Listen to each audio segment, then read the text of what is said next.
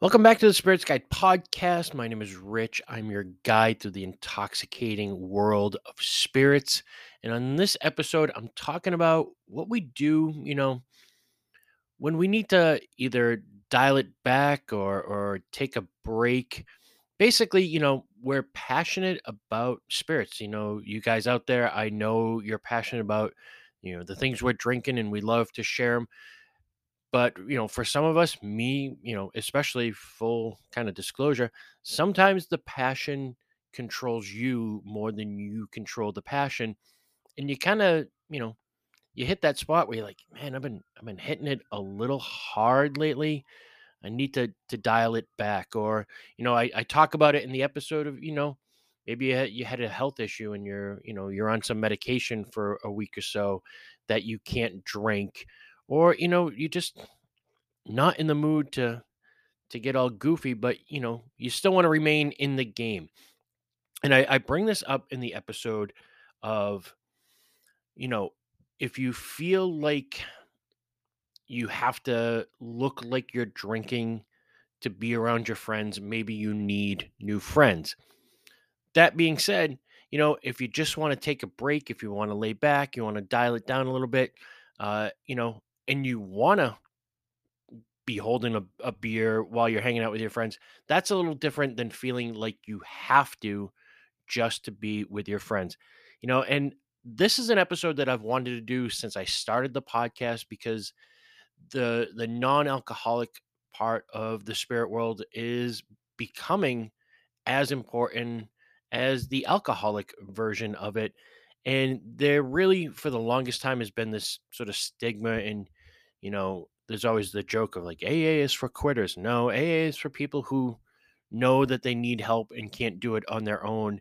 And as much as I love my spirits and, I taste things all the time, drinking things constantly, I have nothing but respect for people who go and kind of have that realization of like, I can't do it anymore. It's not good for me. I turn into an asshole when I'm drunk. I do bad things, and they get into the program and they commit to it. I have nothing but the utmost respect for anybody who can walk that line, especially in a world we're in now, where it's advertised everywhere and more people drink, and it's harder to kind of do that. And sometimes you've got to give up your friends and your surroundings if you want to live a clean, straight edge life. So I have nothing but respect for those people. And really, if you've got to dial it back or you've got to quit altogether, you're not a quitter. It doesn't make you less of a person. And, if you need help, reach out for it. And if anybody out there does need help, if you're feeling like, hey, maybe this is getting out of control, uh, feel free to message me on Facebook or Instagram or email me the spirits guide 89 at gmail.com. And I'll do what I can to kind of link you up with some people that may be able to get you help. I'm not a doctor, I'm not a therapist, I'm not in the program, but if you need help, I can maybe direct you to somebody who can help you with that. Um, yeah, that being said, hope you guys enjoy the episode. It was kind of an easy one to make because I drank 6 beers and none of them had alcohol in it. And so I didn't get off the rails. Now, full disclosure, I may have had a drink or two beforehand. Just because this was the week that my Elijah Craig barrel proof came in at Wachusett Wine and Spirits. I got to taste it a couple of times this week. It is just absolutely amazing. Um, we'll do a tasting of it on a podcast coming up in the future. Uh, yeah, like I said, hope you guys enjoy the episode. If you like what I'm doing here, if you like this journey that we're going on, and by the way, next week gonna be a ton of fun. I promised it to a few people. I've got so many great samples that next week's episode is just gonna be basically sample size extended.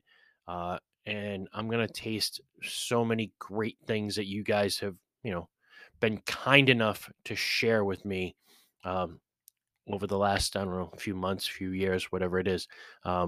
So while this week we're drinking the non-alcohol stuff, next week we're back on the horse and we'll be riding hard. So if you like what I'm doing here, if you're enjoying the journey, go to the podcast page on Spotify, follow the podcast. You'll get notified when new episodes drop.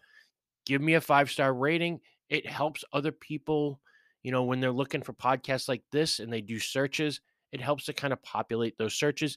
And that way there we can grow this community uh, together and get more people uh, kind of doing what we're doing. Like I said, follow on Instagram or Facebook as the Spirits Guide. You can message me there. You can rate and review the podcast there. You can leave comments. And lastly, you can email me the Spirits Guide 89 at gmail.com. That's it. Enjoy the episode, guys, and we'll chat with you soon. Cheers.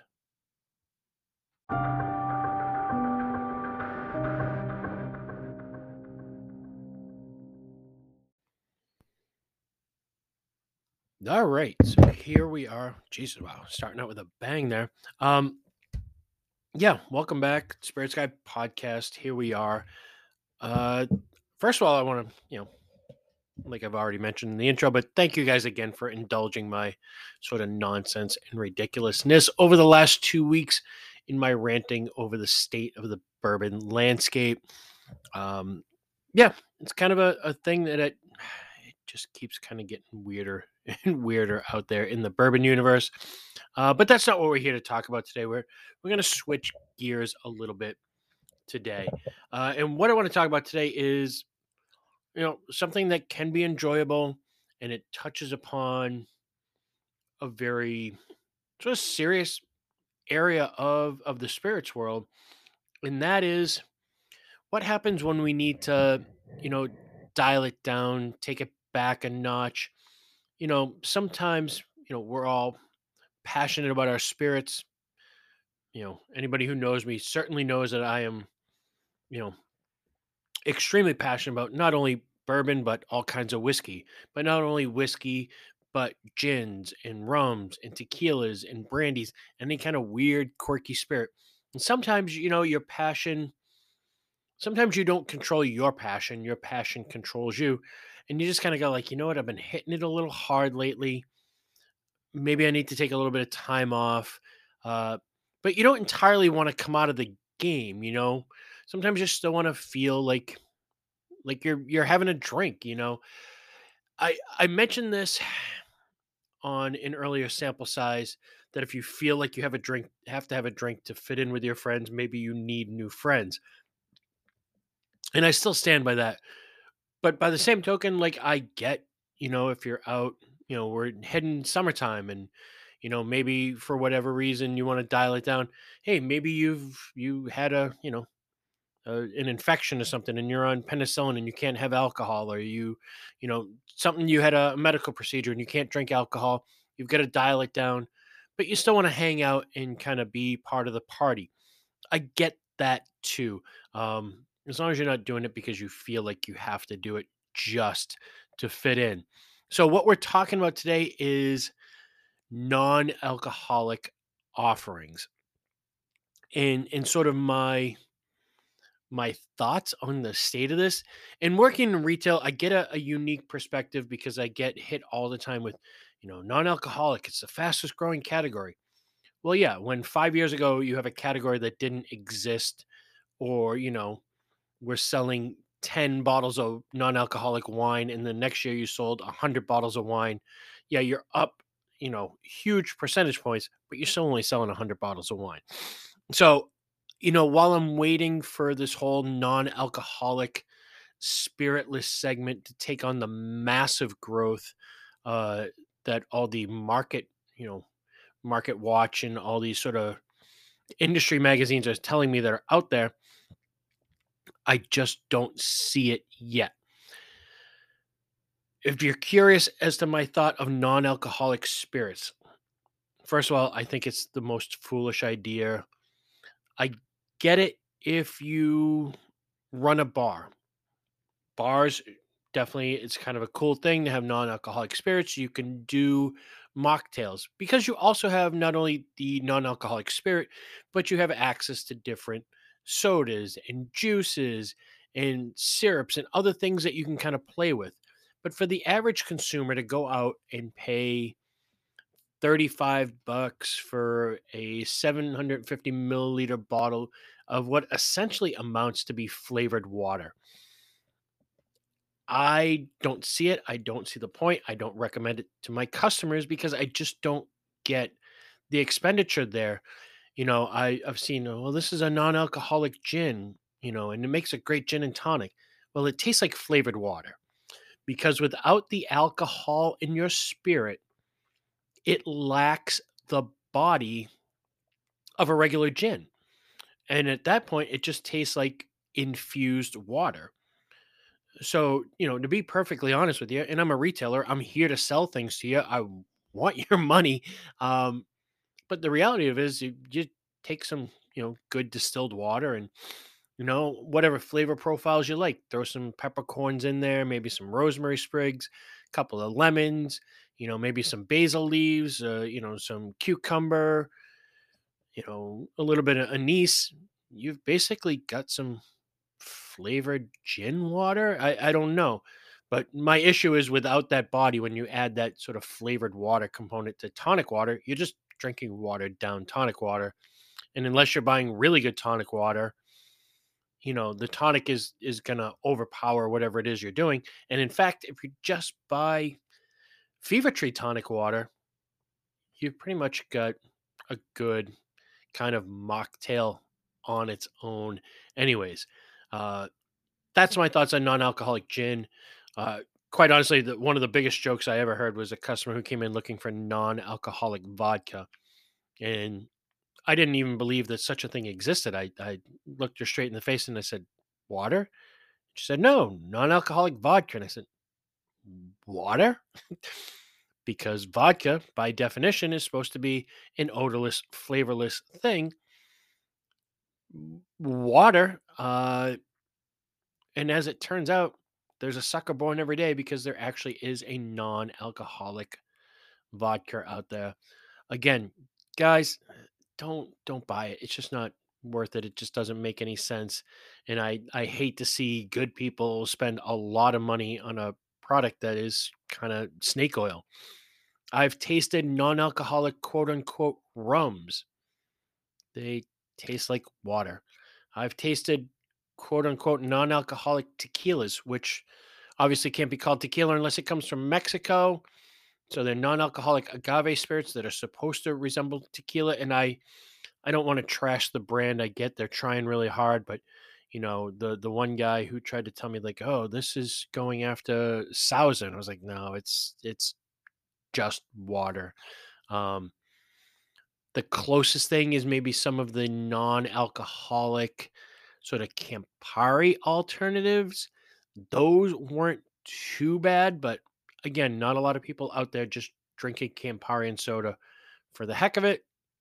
These things might be okay.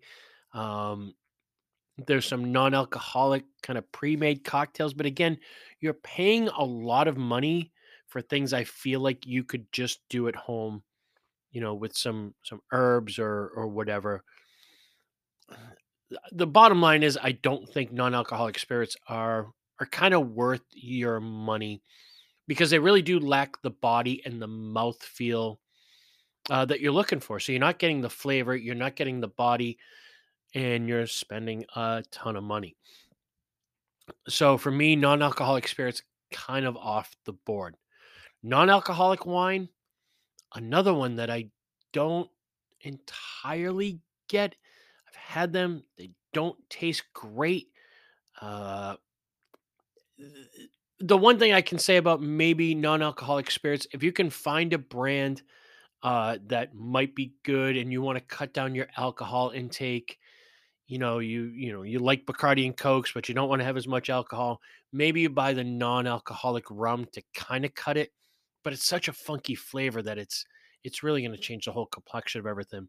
But that's where I see a lot of non-alcoholic wine sales in that, you know, I've seen this a lot in so this is part of what we carry, and it's amazing that I've seen this a lot of maybe somebody who's older who can't have the alcohol, and you're buying, your father or your grandfather some red wine, you're cutting it with some non-alcoholic wine, as a way to kind of wean them off the alcohol. I've actually seen that quite a bit.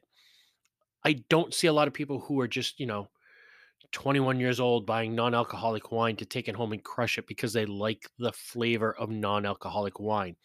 And that, by the way, is kind of the marketing point that a lot of these companies are using of like younger people aren't, they're living healthier lifestyles. Uh, Maybe in the club or in a restaurant, but I don't see a 21-year-old kid who is straight edged, and bless them if they are. I love that. Um, but I don't see them going, like I want to get into the drinking scene, but I don't want to drink, so I'm just going to buy non-alcoholic wine. I would honestly recommend just be sort of stronger of character and say like I'm not getting into alcohol, which I totally respect as a spirits person myself. I totally respect that, and just be able to tell your friends like, "Hey, I don't drink. I don't need to pretend like I'm drinking." So that's kind of the youth angle to me of just tell people you're not drinking. Like, I don't understand the point of fake drinking, which is really what they're trying to promote.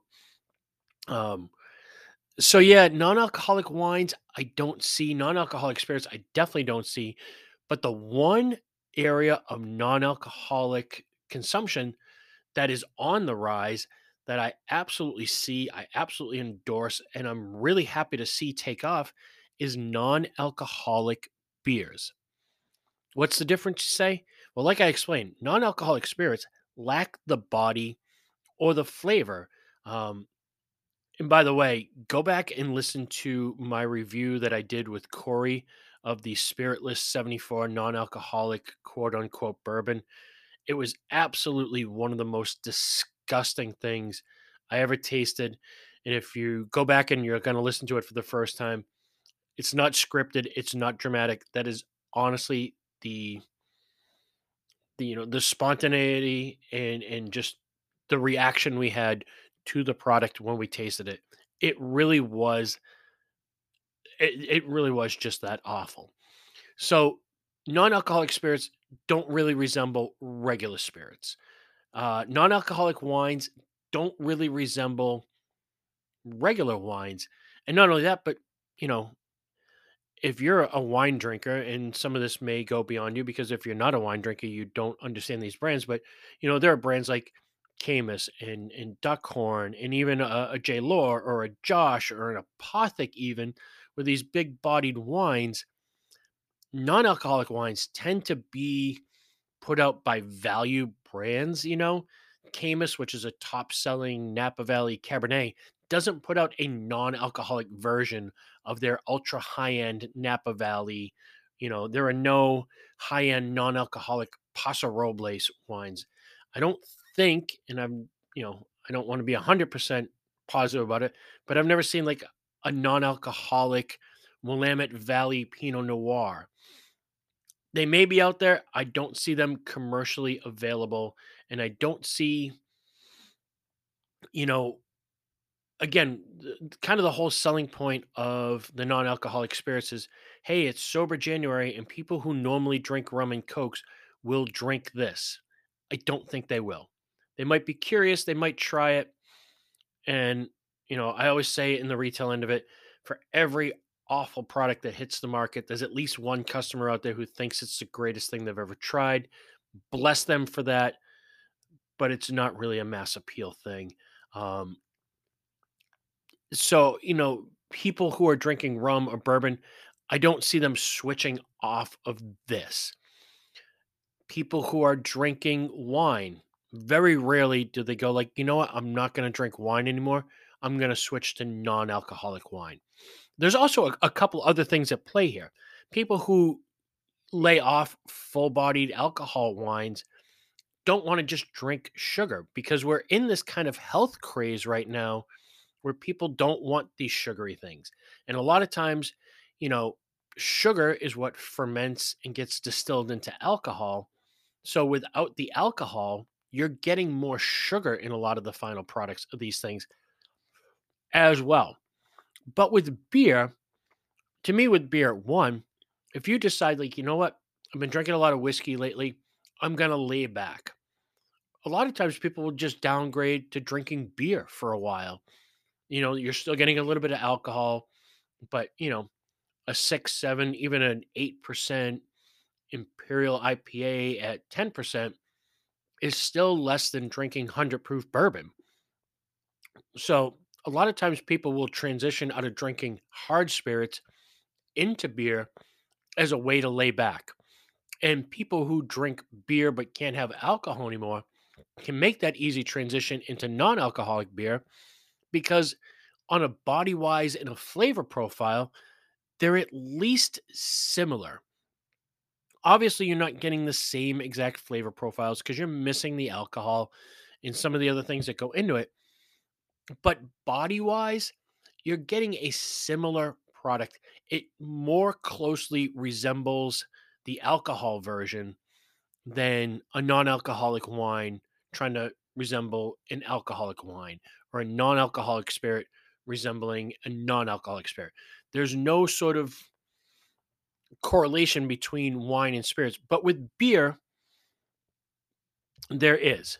So, what I've done tonight is I've got 6 non-alcoholic beers in front of me, and I'm going to taste them and give my thoughts and maybe give you guys some recommendations that, you know what, if you want to dial them down, this might be a way for you. Now, non-alcoholic beer is not a new thing. The first non-alcoholic beers were actually kind of created to coincide with prohibition because, alcohol was illegal, it was illegal to produce, and it was illegal to sell. So near beer was kind of created for that. Fast forward, uh, from what we commercially know nowadays of non-alcoholic beer, Caliber, which was made by Guinness, launched in 1986 as sort of the first non-alcoholic lager on the market, and it's still around today. 4 years later, O'Doul's was launched by Anheuser-Busch.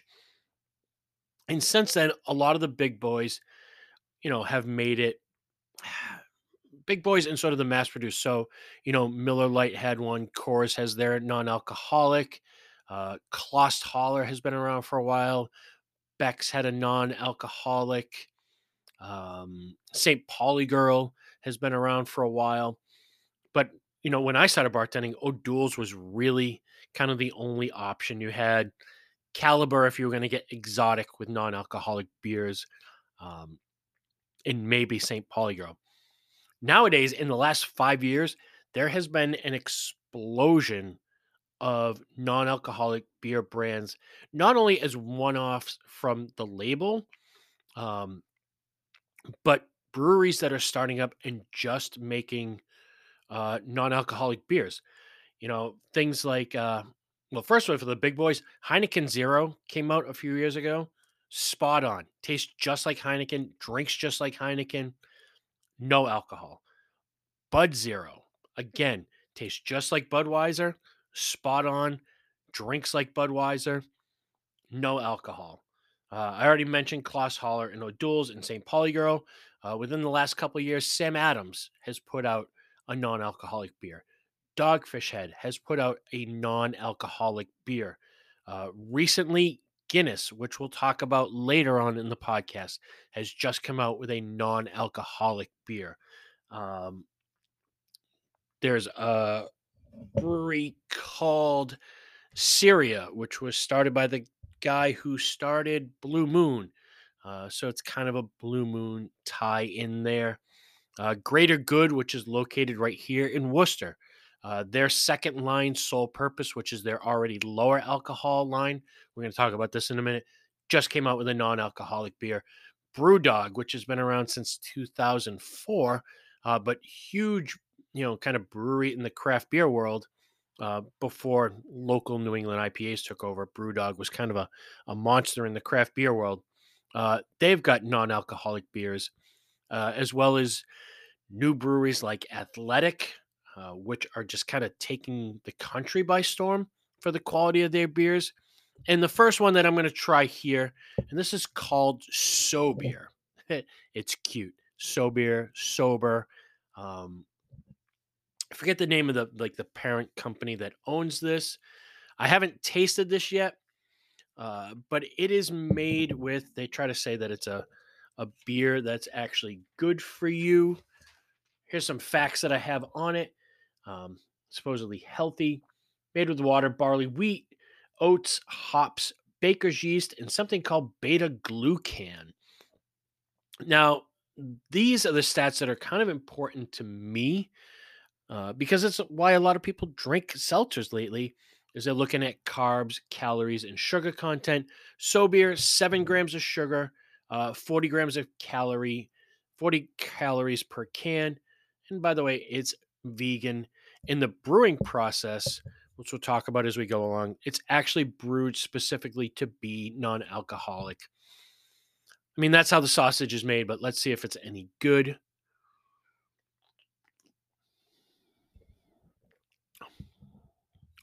I'll tell you what, it's actually not bad. I would kind of drink that. It's a little citrusy. Like it almost tastes like it has a hint of lemon. Good body, good carbonation. The hops are very, very kind of laid back. I mean, it almost kind of tastes like a really good Bud Light that you might have dropped a lemon in. That's not bad at all. The only thing I don't like about this is it comes in a slim can, so it's got like that Mick Ultra feel to it.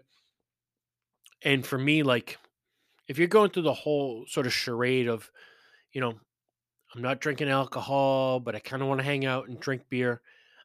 I kind of want the can to feel like beer. I like that stubby 12-ounce fat can. I know everybody is going to the slim cans because it's slimming. It makes you think like you're drinking something healthy. I give all the credit in the world to Mick Ultra when they did that. Because it can be a 12-ounce can, it can be taller than the stubby can, but because it's slim, it creates the illusion that it's slimming on you and that it's better for you. Other than that, and the fact that the packaging, if you see it, kind of looks like one of those one-off Red Bull cans. That's honestly what I thought about it when I first saw the sample. Like, oh, this is kind of an energy drink. It's not, but I don't carry this at my store yet, but it's pretty good. If you see it out there in the wild, I would recommend that. The second one, this is from, like I just mentioned, Sole Purpose. Now, Greater Good is, they pride themselves on they're an imperial brewery. All their beers are at least 8% alcohol. They're big boys, going all the way up to like Greylock, which is, their New England IPA at 12%. I don't know who the hell thought it was a good idea to put that beer in 16-ounce cans, but they make fantastic beers, Pulp Daddy, Vibes, Groove, Smooth. My favorite beer by them is a cherry alt beer. And, unfortunately, in today's beer landscape, most people go, what the hell is an alt beer? It's delicious. It's a German style of beer. I just had some at the brewery a short while back. It's fantastic. And then they created Sole Purpose because they realized that people can't just drink 8, 10, 12% beers all the time.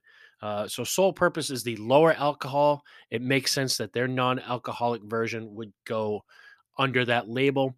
I really can't find a lot of info on it as far as calories, carbs, sugar, how it's made, um, which is fine. Again, we don't always need to know how the sausage is made, although I would like to know a calorie and carb count. But let's try the beer.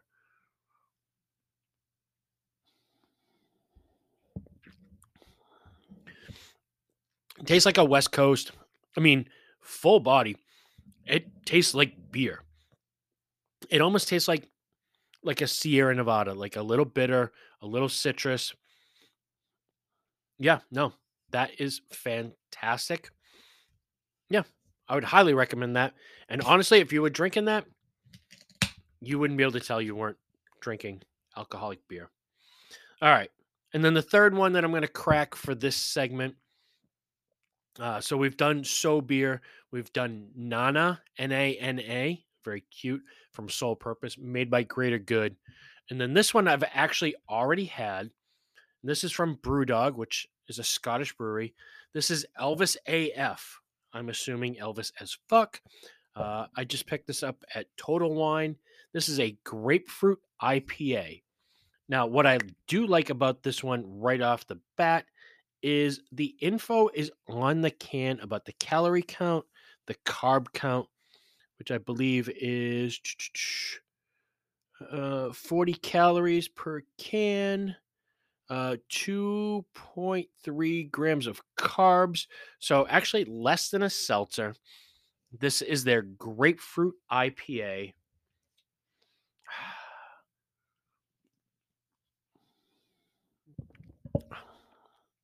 It smells like grapefruit on the nose. It tastes like beer. And if anybody remembers like Ballast Point grapefruit sculpin, again, more of a West Coast style.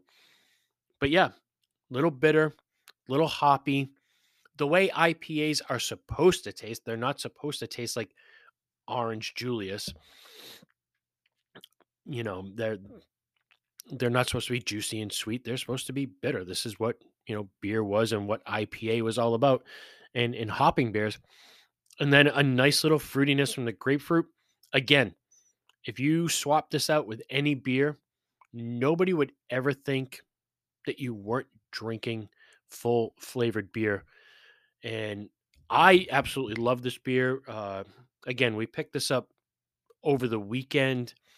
My girlfriend, who doesn't drink at all, is always kind of looking for, again, something where she can hang out with me and my friends and, kind of hold the beer and be part of the conversation. And this is the one that, we both agreed was like something we're both going to sit down and drink at the end of the night. And what's nice is I can sit with her, have a couple of these, she can have a couple, and I don't feel bad that I'm drinking, and tacking on a buzz when she's not.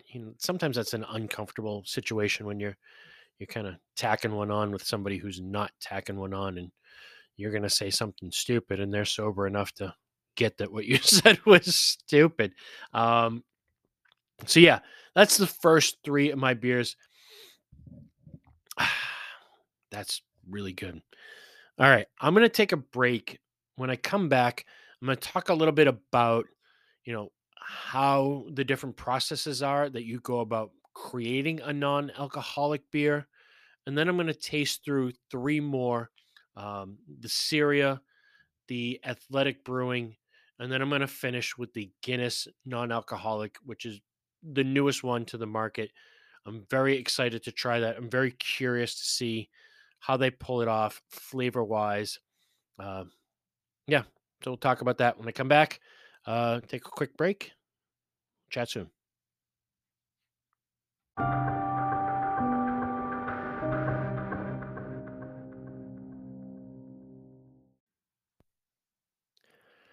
All right, so here we are. We're back. And I promised you guys that I would talk a little bit about, how do we get to non-alcoholic beers? Why are they better now? Because I know some of you guys who are in ladies who are around my age, and I talked about, when I was bartending that O'Doul's and Caliber were kind of all we had. And maybe people tried non-alcoholic beers back then and thought like, wow, this is really, really bad. And I'm no different. I remember when O'Doul's came out and it wasn't good and Caliber wasn't good. And there may have been some other offerings out there that weren't good. I do remember liking like O'Doul's Amber and thinking like that wasn't that bad, but it never really caught on. And part of the reason that they tasted so bad is the only way that they knew how to kind of get the alcohol out of the beer was basically to boil it. So, alcohol and water have a different boiling point and they would make beer, but they would boil it to a point where like the alcohol would evaporate off and then you'd be left with no alcohol in the beer, but you were also cooking all the other ingredients and it just never really tasted it just they weren't palatable, and I get that, which is what is so great about this kind of renaissance of near beer, alcohol-free beer, non-alcoholic beer, um, is that they're finding different ways to go about making it without the alcohol. And I use those terms because, near beer, which was a thing that they kind of referred to it as during Prohibition, is, because it wasn't beer, it didn't have alcohol, but it was near it. It kind of tasted like it. And there are non alcoholic beers completely, that have 0% alcohol in them. And then, kind of what we call non-alcoholic beers that actually have zero point 0.5 of a percent of alcohol in them. And what amazed me about that aspect when I started to dig in, and you guys know, like, I love when I go into something, and even this thinking, like, wow, this is going to be easy. I know what I'm talking about. This is, like, I'm not going to have to do a ton of research, little bit of info, and then I get into a rabbit hole and realize that there's so much more. So I always love, when something I think is going to be easy has so much more to offer. And I actually found a graph, and if you guys look it up, there was an article that I you know during my research I came across, and they were talking about, like, you know alcohol content in other sort of products, and there was, like, a rye bread that had, like, 0.18% alcohol, and certain fruits have a certain amount of alcohol, and all these other products that were kind of mind-boggling that you would never think of as an alcoholic product actually have more alcohol by volume in them than what we consider to be non-alcoholic beer at 0.5%. So that was kind of interesting to see, but 0.5% is, I guess, kind of the barometer, the threshold for being able to call something non-alcoholic beer. But there are a couple of different ways that we get to the non-alcoholic beer sort of designation. One is by not fermenting at all when you're making it. And there's a couple of different breweries who are doing that way, but basically you're not pitching yeast into the brew because yeast is what eats the sugar, and then the sugar converts to alcohol through fermentation. But if you're not pitching yeast, you're not fermenting, you're actually not creating alcohol at all. So some of these non-alcoholic brews, um, were designed to be alcohol free from the very beginning.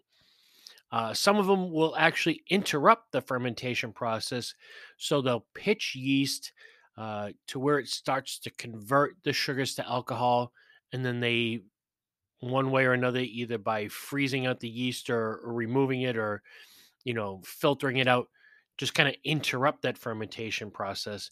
Uh, Another way, like I mentioned, is by boiling the beer to remove the alcohol, through, like, that vapor removal process. And then the other way they do it is by de-alking, or, de kind of alcoholizing the brew. And there is a couple different ways you can do that. You can, you run them through these machines, much like Greater Good does with theirs. And it's, they do this a lot with wine, where they kind of centrifuge. And I'm not a scientist, so please don't ask me to, you know, don't reach out to me by email and say, like, you didn't do a good enough job explaining this. I'm not a scientist. I just know that there's some sort of circular cone that they put the liquid in, and by spinning it, you can separate the molecules out from the base liquid, and it removes the alcohol sort of from the base. And then in the end, you just end up with a non alcoholic beverage. So, those are some of the different ways that it can be done.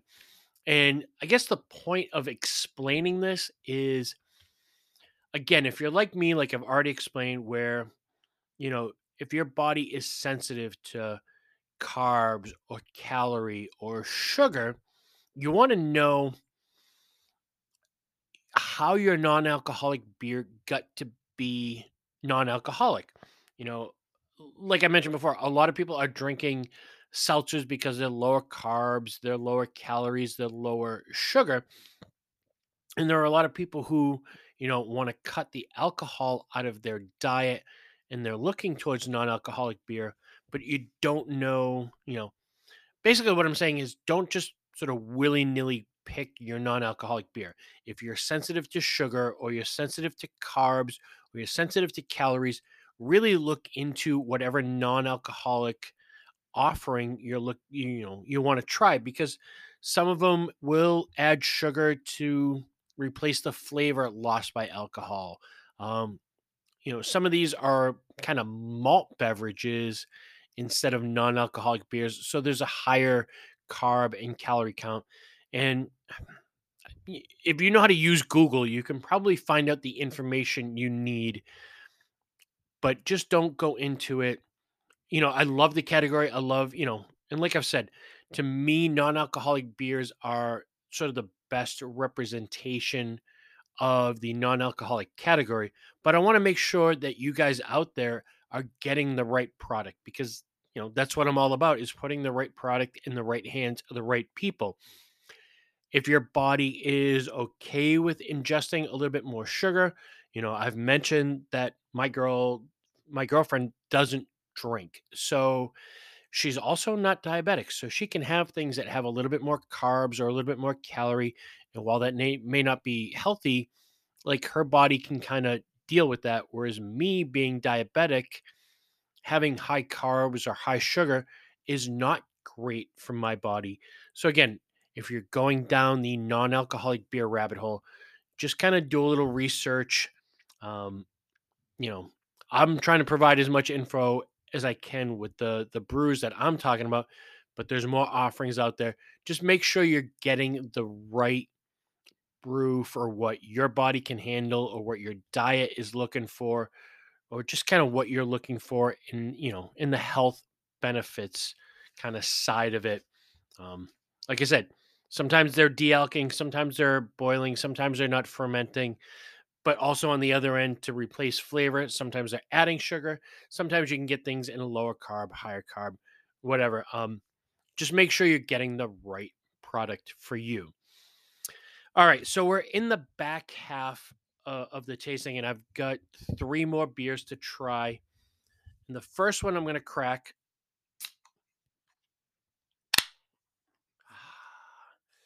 Is there anything sweeter than that sound of just cracking a can of beer? This is Syria. Uh, Syria is a great one because it was created by the guy who created Blue Moon, who also has a PhD in brewing, which I didn't know that was actually a thing, but apparently it is. So he created Syria to be a non-alcoholic, full-bodied version, of alcohol-based beer. So Syria, here's what I have for info on there, and what I'm drinking is the Syria Grain Wave. They make a couple of different styles of beer, but this one here is 14 grams of carbs, 77 calories per can, 0.5% alcohol. Here's what we have for ingredients: water, pale malt, oats, hops, orange peel, and coriander. So if you like Blue Moon, if you like that sort of Belgian white style ale, I'm assuming this is going to be in your wheelhouse. It's a little high on the carb count for me, but relatively speaking to some of the other non-alcoholics out there, it's kind of right in line. Great packaging on it. All right, let's see how it tastes.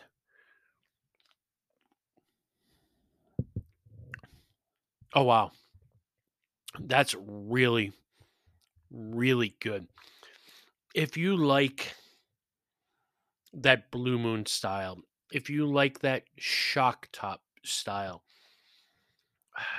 I don't want to go so far and so crazy as to say, like, maybe it tastes like Saint Bernardus or some of those other Belgian white or wheat style ales.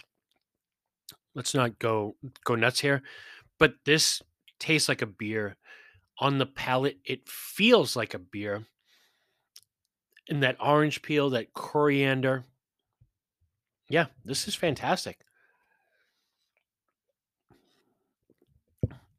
Yeah, no problems with that at all. I like it. And again, 14 grams of carbs is a little bit high. I think Truly is probably 5 grams. So you're getting 3 times the carbs as a seltzer. But if you're a beer drinker and you're not diabetic and those things aren't that important to you, this is perfect. I don't carry this at my store, but you can find this in other stores. Wow, that's if somebody replaced your Blue Moon with that, you would never know that your Blue Moon had been replaced. That's it's that simple. Um, Before I go on to the next beer, I want to present some stats because everybody loves stats and numbers, because they validate everything. But I thought this was kind of pretty telling for my opening sort of diatribe of non-alcoholic beer versus non-alcoholic wine versus non-alcoholic spirits. And I lifted these numbers from the Shanken report, which is kind of an industry report email that I look at every single day. It reports on craft beer and spirits, wine, all different things having to do with my world of liquor, whether it's on premise or off premise. And it was from an article in this newsletter talking about non-alcoholic offerings during dry January. And I'm reading this to kind of reiterate my, non-alcoholic spirits. It's growing huge. When you're growing from nothing, everything looks huge. So these are sales numbers from dry January, and it kind of covers 2019, 2020, 21, and this year of 2022. I'll focus on last year and this year just to kind of show the disparity of beer to wine to liquor and also show how certain numbers can be inflated. So in 2021, in dry January, in dollar amounts, total beer sold was $2.5 billion of beer was sold during dry January in 2021. For non-alcoholic beer, the sales were $15 million. Total wine sales in dry January of 2021, $1 billion on a global level. And the total amount of sales of non-alcoholic wines during dry January in 2021 is a little over $3 million in sales. Spirits were over $1.4 billion of sales of spirits in dry January in 2021. The total number of non-alcoholic spirits, $330,000. Going into 2022, the total amount of beer sold during dry January, $2.2 billion.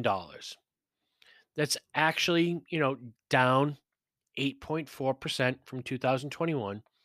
Non-alcoholic beer in 2022 during dry January was $17 million.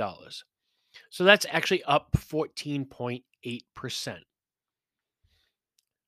Wine sales during 2022 dry January, 1.4 billion, which is down 6.5%, and non-alcoholic wines 4.25 million.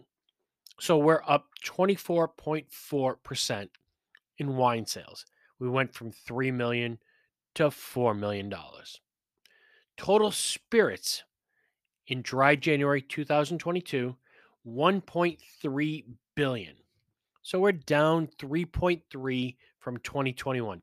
And by the way, a lot of these numbers are skewed because of COVID and people not going out to restaurants, buying more, beer, wine, and spirits to drink at home. And now in 2022, the world is kind of opening up again. So people are buying a little bit less to drink at home. And that's why some of those numbers are down. Now, spirits, again, 2021, dry January, 1.4 billion. In 2022, 1.3 billion. Total Spirits non-alcoholic, $560,000 globally. 560,000 as opposed to the 17 million in non-alcoholic beer. Now the 17 million in non-alcoholic beer is up 14%. The total spirits at 560,000 is up almost 70%. So you see, when people say, like, we're up 70%, that number seems really impressive until you realize it's only $560,000. Non-alcoholic beer is up 14%, but it's $17 million. So that spirits thing, again, I don't see it. I feel like more people are trying it, and I feel like more people are going kind of the non-alcoholic route because, I mean, really, for a lot of us, we were locked down in COVID for 2 years. You know, we couldn't go to restaurants, and then for a little while we could go to restaurants, and then we could go to restaurants until 8 o'clock at night, and then we couldn't go to restaurants, and then now we're back, and it's just kind of been a weird kind of quirky thing. But more people were drinking at home, and since we didn't have anywhere else to go, you couldn't go to museums, you couldn't go to concerts, people were just drinking at home. So there's almost like a collective communal like hangover of like, holy shit, we've all been drinking so much. And I feel like, especially with COVID, how many people stocked up on toilet paper, paper towels, hand sanitizer. It's like every time there's a snowstorm and you go to the store and you buy batteries and toilet paper and bread and milk and water, and then when the winter's over, you have enough batteries to get you through the next 3 winters, but yet you keep buying more batteries every time they say it's going to snow. In the liquor industry, we were watching people just stock up on booze. And then, a couple weeks later, they said, liquor stores are going to be shut down. So people would come in and stock up on booze. And they were stocking up because they thought we were shutting down. They were stocking up because, there was no restaurants to go to. There was no concerts to go to. You couldn't go have cookouts with people. We were scared. And now people have just drank so much and there's so much booze in their house that, yeah, they're buying more non alcoholic beer, wine, and liquor because they're just kind of collectively over it for a little bit. I just don't see that category growing. But it does show that, you know, non-alcoholic beer is still growing, and people are still on that kind of that non-alcoholic kick, but beer is really the only thing that works. All right. Beer number 2. This is Athletic, and these guys came out, they launched maybe like, I don't know, 5-6 years ago. They launched in Stamford, Connecticut. I got a couple of notes on these guys because they're really, really interesting. They're one of the first breweries that I ever heard of that really just opened up and were catering to non-alcoholic beer. They were voted Time Magazine's one of their top 100 most influential companies. I believe they've got like 4 breweries all around the world at this point. Uh, they make 6 core non-alcoholic beers, and what I am drinking is the All Out Dark. Now I appreciate this because everybody's pointing out an IPA, a pale ale, a light, a golden alt lager. Like this this is a dark beer, and it was one of the first ones that I get to taste as a dark beer. 90 calories, 21 grams of carb, 0.5% alcohol, and oh, by the way, it's vegan. That 21 grams of carbs, a little heavy for me, but again, if your body can process it, go for it.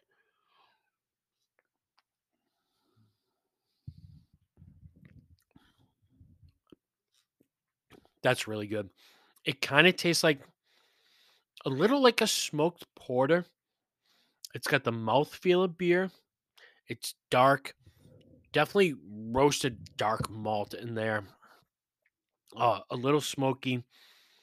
Yeah, if you like porters, and bless you if you do, which means you haven't been totally sucked into the New England hazy, juicy IPA thing.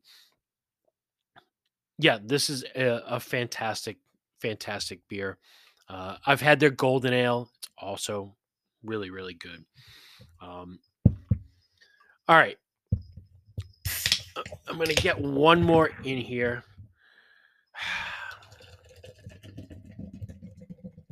and that sound you hear is me pouring the whole beer out because I'm capping it off with the Guinness Zero alcohol.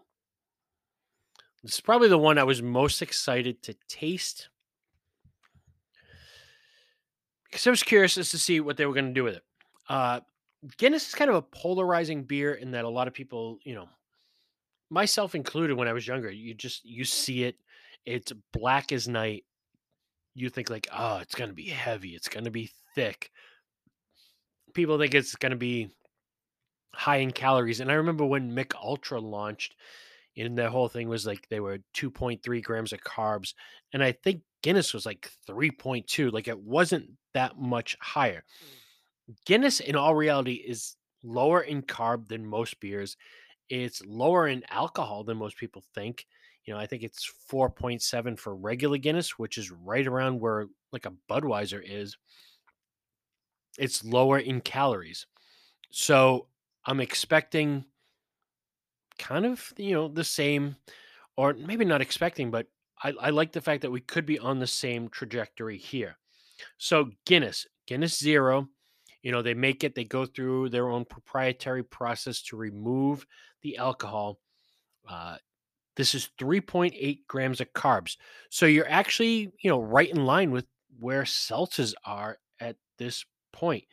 17 calories per can, and they're de-alking all the way down to 0% alcohol in this. They are adding a little bit of sugar to replace some of the flavor. Um, by the way, the packaging on the Syria doesn't need to be unique, because it doesn't need to distinguish itself from, there's no core Syria alcohol brand, alcoholic beer brand. Same with the Athletic. Everything they do is kind of unique. The Guinness, this can kind of looks like a regular Guinness draft can, except it's got a blue ring around the top. What's great, and the reason you guys heard me kind of crack that and pour it, is much like the Guinness draft can, it's got the widget in it, and those Guinness cans don't work to just drink them out of the can. You need to pour them straight up, well, basically straight up and down, upside down, into a glass, let that head form in order for that widget to do what it's supposed to do. So it's kind of not, there's no CO2 in the can. When you crack the can, the widget releases the air, to carbonate the beer. I will say on the nose, it smells like Guinness. In the glass, it looks like Guinness.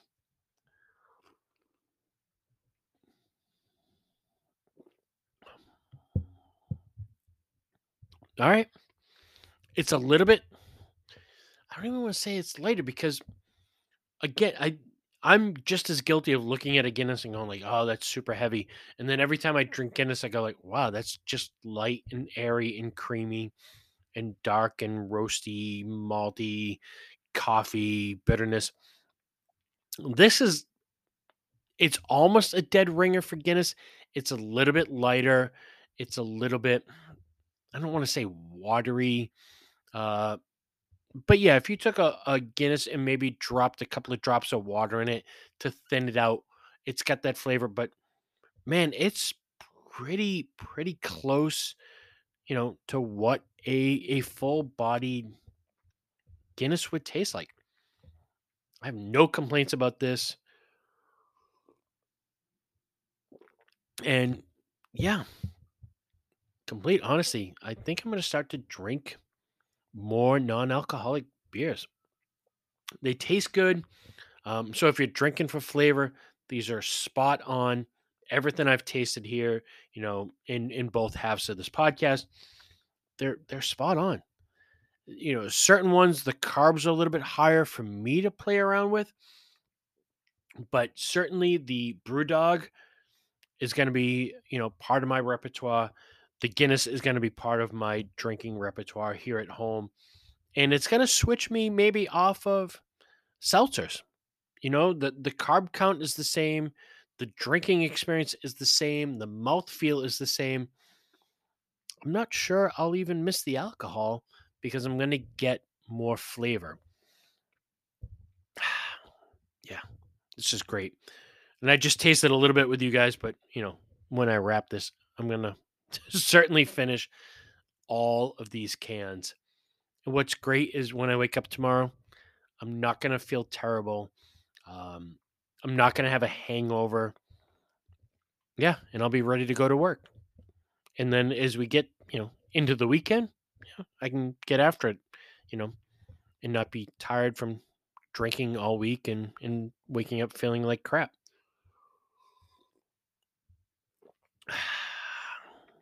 Yeah, that Guinness is spot on. I love it. All right, so we're gonna wrap it from there. And if anybody's wondering, like, well, hey, you didn't give us any recommendations on anything else. What I wanted to do was focus on non-alcoholic beers here. Um, I shared some views on non-alcoholic spirits and non-alcoholic wines, but really I wanted to focus on beers. We'll do another full-length episode kind of talking about non-alcoholic spirits. And obviously I don't recommend the non-alcoholic spirits. They're too pricey for what they are. But we can talk about definitely some mocktails on another episode of the Spirits Guide. And give you guys some ideas to save you some money without having to go out and buy these kind of snake oil products. All right, we made it through. Thank you guys so much for being here and listening. I hope this helps you. And again, there's no shame in saying, like, hey, I've got to dial it back. I've got to take a break. I just, I've been drinking a lot. I gotta kind of ease out of it for a little bit. There's no shame in that. And these are great products that you can go tailgate and hang out in the yard, hold a beer, be part of the crew, and enjoy the drinking experience. I reiterate, like, if you're doing it because you feel like you have to do it to fit in, you need some different friends. But if you're doing it because you just like it and it kind of fits in with the vibe you get going on, that's awesome too. Whatever your reason, these are some great beers. Go out, and again, just because I say they're good doesn't mean they're great. Try them and go out and discover for yourself. All right, guys. Yeah, thank you guys so much for indulging me yet again. I appreciate you guys all being here, listening, being a part of this journey, and we'll chat again soon. Cheers. Yay!